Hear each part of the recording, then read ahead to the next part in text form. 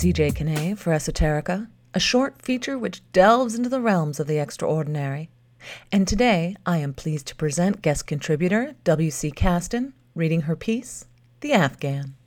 My Dutch grandmother never wasted anything. Having lived through 2 world wars, she had developed skills most of us never will. For example, when she was done using a tea bag, she'd hang it up to dry on a rack above the kitchen sink, then try to eke out another cup of tea. When the tea bag was done for tea making, she opened the tea bag, dampened a wad of tea, and used it to clean our oriental carpet in the living room. She moved the tea leaves across every inch of the brown and black carpet on her aching knees with a scrub brush. She said it got the dust out. She found uses for stockings with runs, leftover string, rubber bands, and bits of yarn from her many projects knitting and crocheting. I was the recipient of many of those projects. If I wanted a new sweater, I simply asked for one. Mom and I would go and buy the yarn, and Grandma would make it. I might have to wait until my birthday or Christmas to get the new sweater, but it always arrived. Grandma made Afghans in her spare time. It was a secret source of income for her.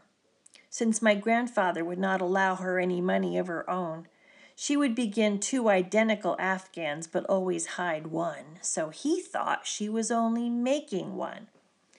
She would finish them at about the same time. The $40 she sold one for, my grandfather made her hand over to him. But the $40 for the second one, he never knew about, so she kept the money for herself. Hidden, of course. She hid her money in between the soles of her shoes and their rubbers, and in her box of stockings in between the layers of nylons. On a special occasion when I was about 22 and nearing graduation, Grandma presented me with an Afghan. A zigzag pattern of reds, dark greens, off-whites, yellows, and a color like maize. I hugged her and thanked her, thinking that these colors really did not go at all with my new apartment. Once I got it home, I examined it more carefully. The yellow yarn was from the cable knit cardigan she made me in 5th grade. The green was from the sweater she made me when I went off to Girl Scout camp after 5th grade to match the dark green Bermuda shorts that were the standard uniform. The red was the loose knit red sweater with the glass buttons she made for me in 7th grade when all the girls were wearing mohair sweaters and I didn't have one. In high school, Mom made me a kilt, and I wanted a pullover sweater to go with it.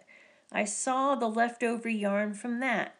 And finally, when I took up downhill skiing as a teen, I needed a ski sweater. So she made me an off-white Scandinavian-style cable knit.